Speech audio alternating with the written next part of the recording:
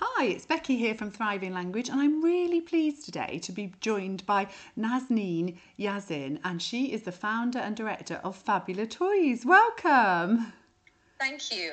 It's lovely, and we met you, didn't we, at London in the Expo That's expedition? So right. yeah, which was fantastic, and we were really blown away by your brilliant resources that you've got. So Oh, thank you so much. That's so kind. and it's really nice. It's all some really good resources for diversity and also around nursery rhymes as well and looking at children's language. So would you like to tell us what is Fabula Toys all about and how and why and where did it come about then? Yeah, sure. So Fabula Toys is my husband famously says my first baby. But even though I did have a baby before Fabula Toys came into being, I think it stems from the fact that as parents, both of us, we work in marketing. We used to work in marketing anyway, and I was quite keen on my baby not having to spend as much time in front of a screen as I did. Okay. And I think that was a very simple concept. And at the start, I was just a parent looking for substitutes that I could offer a toddler who wasn't ready to have a full blown conversation about why screens might not be great for her. And I realized that actually there wasn't any real alternatives available in the market. And by market, I mean essentially all of Europe, Middle East, India, because Really? I'm from India. I've got family in Australia, so we looked at Australia. We looked at a little bit of the US, and I was surprised that nursery rhymes, given the fact that it is essentially a universal language, often the very first language children speak in their lives. Anyway, my daughter could rattle off an entire rhyme before she could put a sentence together, It's right? amazing, isn't it? It's It yeah. is insane. That's the power of nursery rhymes across boundaries, and that somehow wasn't turned into the option of actually playing with toys. We're still very dependent on adults to be able to sort of read a toy or maybe listen to the rhyme or in modern times watch the rhyme on YouTube. I mean, there is a reason why every year when YouTube sort of releases its top 10 most watched videos every December, you'd see nursery rhymes topping the list, if not maybe three or Oh, four I positions didn't know that. I every wasn't, year, yeah. So every year without fail. I do know, obviously, you sort of in speech and language terms and in Mm, children's education that it's really important for children to know nursery rhymes. I think there's some sort of information about like knowing five core nursery rhymes and the actual positive impact that has on children's language and understanding and reading as 100%. well later on. So I love this. Absolutely. I love No, this where you say about a universal language of nursery rhymes. That's it fantastic. is.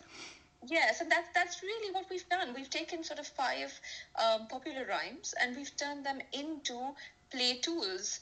So, for example, for Incy Wincy Spider, we've got a set of hand gloves. So, one on the right hand you have Incy Wincy, and on the left hand on one side you have the sun, which is the bright side of the rhyme, and then you've got the rain on the other side of the hand. So, just with a set of gloves, you can really help the child visualize the rhyme. And, like you said, we can build on many core skills. So each of our rhymes sort of designed around early years learning goals. So Right. we have key skill sets like sensory play, bonding, imagination, STEM. Courage, vocabulary, diversity, inclusion, so many sort of important things that we can pillars that we can introduce to children very young already, and then sort of make it part of their daily conversations rather than having to discuss it as a special sort of topic Yes, on yeah, just on a just certain Friday afternoon. yeah, totally. Just by being part of the everyday and actually just by being there, like you say, with the gloves and the things like that, that Mm, children can pick them up and they can put them on and they can show they're like, oh, actually, they want to talk about that nursery rhyme or they want to sing that exactly. or they learn, it's a fun activity and it's something like you said as well. There's lots of sort of development happening there as well, isn't there? And 100%.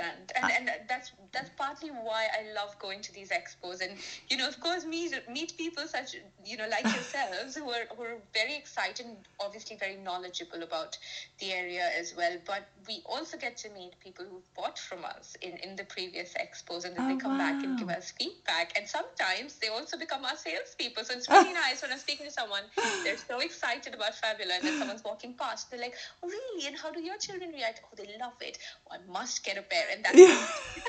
my job there is done. Oh, that's brilliant, isn't it? That's really good, because there is some. I love the fact that like we know it, like sort of learning language is a dynamic process, so it needs that interaction, it needs that quality interaction as 100%. well. But like you say, we're all sort of busy. We're busy working parents as well, and busy educators as well, and children can pick these resources up on their own and look at it and start to sing those songs and have that, and they can always have that interaction. So whereas actually we had that discussion, didn't we, before we started, Nazzy, about like sort of you know the screen time, and there's not a judgment on this at all. However, Absolutely not, yeah. we do know it. Children do need a dynamic process, and they do need interactions to learn. So I think that's a really lovely foundation of why you've started this, and seen it from sort of your own perspective as a parent as well. You can see what's needed, can't you? But having all those early learning goals around, and all the sort of things that we actually need and we need to cover as well, it covers lots of those really easily, isn't it?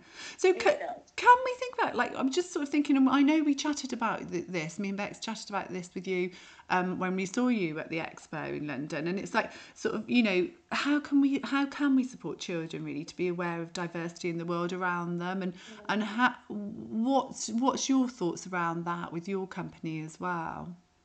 So I've got a lot to say about this, right? First Yeah. of all, because I am Indian origin, so obviously I come from a different background. I'm living in a country where we have such a diverse population in the Yeah. UK, isn't it? And we're a little bit more, I would say, advanced in the way we look at the world, and how we look at equality or diversity and things like that. But not every part of the world looks at it the same way, and Right. every day there's an influx of new people coming and people leaving, and this education, of course, and with children as well, this education is it's a continuous state of mind. It's not something that you do and now it's done and then you Yeah. just move on.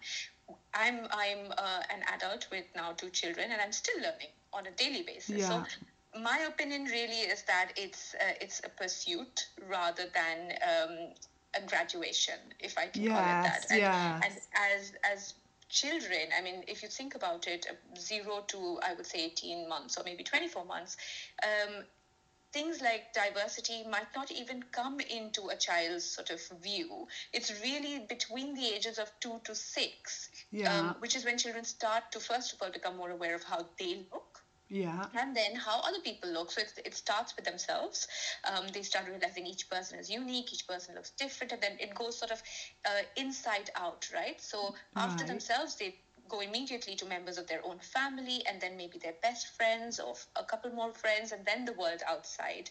And so this is the sort of phase where most of our understanding of culture, most of our understanding of who we are and how we are different from other people, and what does this difference mean, really sort of come into play. Right. And this understanding and the perception is almost entirely decided by a few key influences, right? So the first is, of course, parents and siblings. Yeah. But then the next really big sort of chunk is childminders, teachers, Yes. caretakers. Yeah.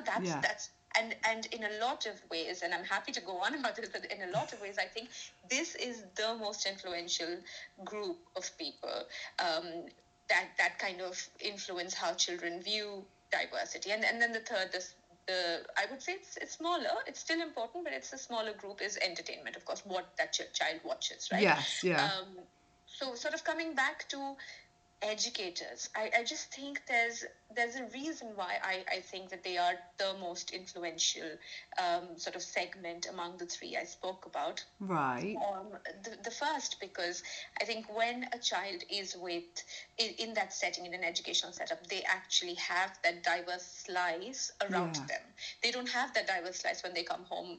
In most scenarios, most families will have maybe 1 or 2 cultures at best. Yeah. But when you're in a school setup or a nursery setup or a childminding setup, you're actually meeting children from different backgrounds. So that is the best setup to be more aware and understand what this diversity means. And do you think that's the first time that children have come across, like you say, like different worlds, isn't it, as well? Like they've widened their Yes, world, and it's like, oh, like you say, it's a smaller world, isn't it? And then they step it out is. into a wider world, and yeah, that's really true. Yeah. Yes, and so it's not just seeing it. I mean, it's talking about it in theory. It's actually seeing it Yeah. in practical life. So, for you to sort of understand, for a child to understand that, I'm Indian, but I have a friend who's, let's say, British, but we both actually like the same things. We're the same kind of people. We have lots of common hobbies. You would actually learn that in a practical sense of the word in an educational setup. You Yeah. might not necessarily learn that when you're at home. Even No. if you come from mixed cultures, you would be restricted to 2 or 3 cultures at a time, which gets much more magnified when you are in an educational setup of a mixed Yes. culture Yeah. sort of scenario, right? So that's the first thing. It's more diverse in terms of surrounding. The second thing is children spend a lot of their awake time in an educational setup. So Yes. just by volume itself, they're exposed to a lot more sort of opportunities where the right kind of conversations can be had. So that's the second thing. And the Yeah. third thing, I just think teachers, educators, childminders, caretakers, they're just way better trained. And no offense here, but I do think parents often, I mean, obviously parents have their best interests at heart, but let's be honest, me and myself, even as a parent, how much training have I had to be able to be, receptive to what children have to say, as well as very effective in the way I communicate with children? Yeah. I'm learning. That's so spot on, because I think we really, really value parents and carers as the first educators, Yes. and everybody has been a child, so everybody knows about childhood, Yes. don't they? However, it's like, for us as educators, we're trained at a really high level to understand those communications with those children and those quality interactions, and it's really important that we discover and carry on researching ourselves so that we can support and teach those children, and Yeah. let's get it straight, we are developing their brain. That's what we're doing, isn't Yes. it? 100%. And you, like, you're right, that the children are with us for most of the time. If they're with us all day, that's their time when they're awake, isn't it? So that's when their time when they're learning and understanding. So we have it's such a responsibility, isn't it? And it's such a key sort of issue to understand. But I think you've put that really well, that how and what we say to children and how we develop their environments around them as well is Yeah. absolutely key, and that really applies to diversity, doesn't it? Understanding. 100%. And there's so you know I do want to add one last thing, yes, though, and this yes, is you a bit yeah. cheeky, but I do want to say, I think, and I know it applies to my daughter. I don't know if it applies to everyone, but I think that somehow, it, when she was younger, not now, now we can have more of a conversation, but when she was younger, she would be quite different in school versus how she is at Right. home. So at home, I think there's a little bit of, that everything ends in a cuddle. Everything Yeah. ends in but mama, I love you. But at school, there's a little bit of a firm sort of, learning environment, Yeah. which is sometimes way better in absorbing information than at home. At home, I think we complement it, yes, but in terms Yeah. of actually starting on something, I think if I, again, each parent to their own, but I think if I started teaching her phonics all by myself, we would be nowhere near where she is right now, because she It, started it at nursery it or works in a whatever. it works in a different way, doesn't it? I think it's got to do a little bit with the fact that it's a little bit of a mob environment as well, right? Yeah. There are 30 children in class thinking and doing the same thing, so they flow better. The learning just flows But better. I think as well, like, all of those children are completely unique, so they will all bring something with them, won't they? 100%. And they'll all learn in slightly different ways. However, like I say, we sort of say parents really do educate absolutely loads, but it's a different way of educating, isn't it? And Yes, I it know is. there's And I mean, yeah, parents do still play a very important they part. If really do, children yeah, Yes, I mean, if children learn something at school and we do not sort of supplement that with yeah, the same values at home, then it's going to be very confusing for the child, isn't it? And Yeah. so it is, parents do have that very important responsibility to make sure that we're aware of what's being told at school and the values that are being ingrained in our children, and we kind of replicate that as much as we can at home and during the weekends. And we can and that applies to diversity and culture as well. Totally. So there is a very important part, but I do think that teachers and educators definitely sort of take the lead in this role. Yeah, and they have to take that role really seriously, don't they? Oh, we could chat all day, couldn't we? It's just so interesting. So I know, just I briefly wanted to touch on the resources that you do have for sort of, using with, in diversity as well. So what's the best way for people to find out about your resources? Right, so the best way would probably be either just visiting our website. So we're Fabula Toys, so it's Fabula, toys.com. So it's or you can just do a Google search on fabulatoys.com. We should pop up right away. Or you can get in touch with me where I'm on my email address. It's play@fabulatoys.com. We're also available on Instagram and Facebook with the same name. So I'm everywhere. And if you're coming to any education related expo, I'm sure you're going to find the loudest, the most excited lady at this one stand in a corner, and that's probably going to be me. Yeah, we found Junasni. We were like, yeah, this is really interesting. I have to be honest. Yeah, this is really interesting. This is really lovely. So definitely, if you are going to any expos, I would say definitely go and find you out. Oh, it's been so lovely talking with you today. Thank you. It's okay. It's been lovely. You guys have been doing such amazing work, I have to be honest. It's such an honor to be here and to actually speak to your wide range of listeners. It's a huge honor. Thank you. Oh, thank you. And it's been so lovely to meet you and talk with you as well. Thank you so much, Shane. That's really kind.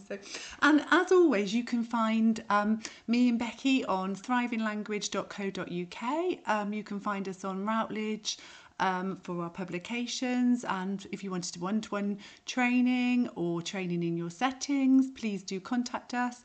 And we also have a communication and play sessions that we hold with individual children as well. So please email us on rebecca@thrivinglanguage.co.uk. And it's been lovely. Thank you for talking and listening with us today. Thank you. Bye-bye.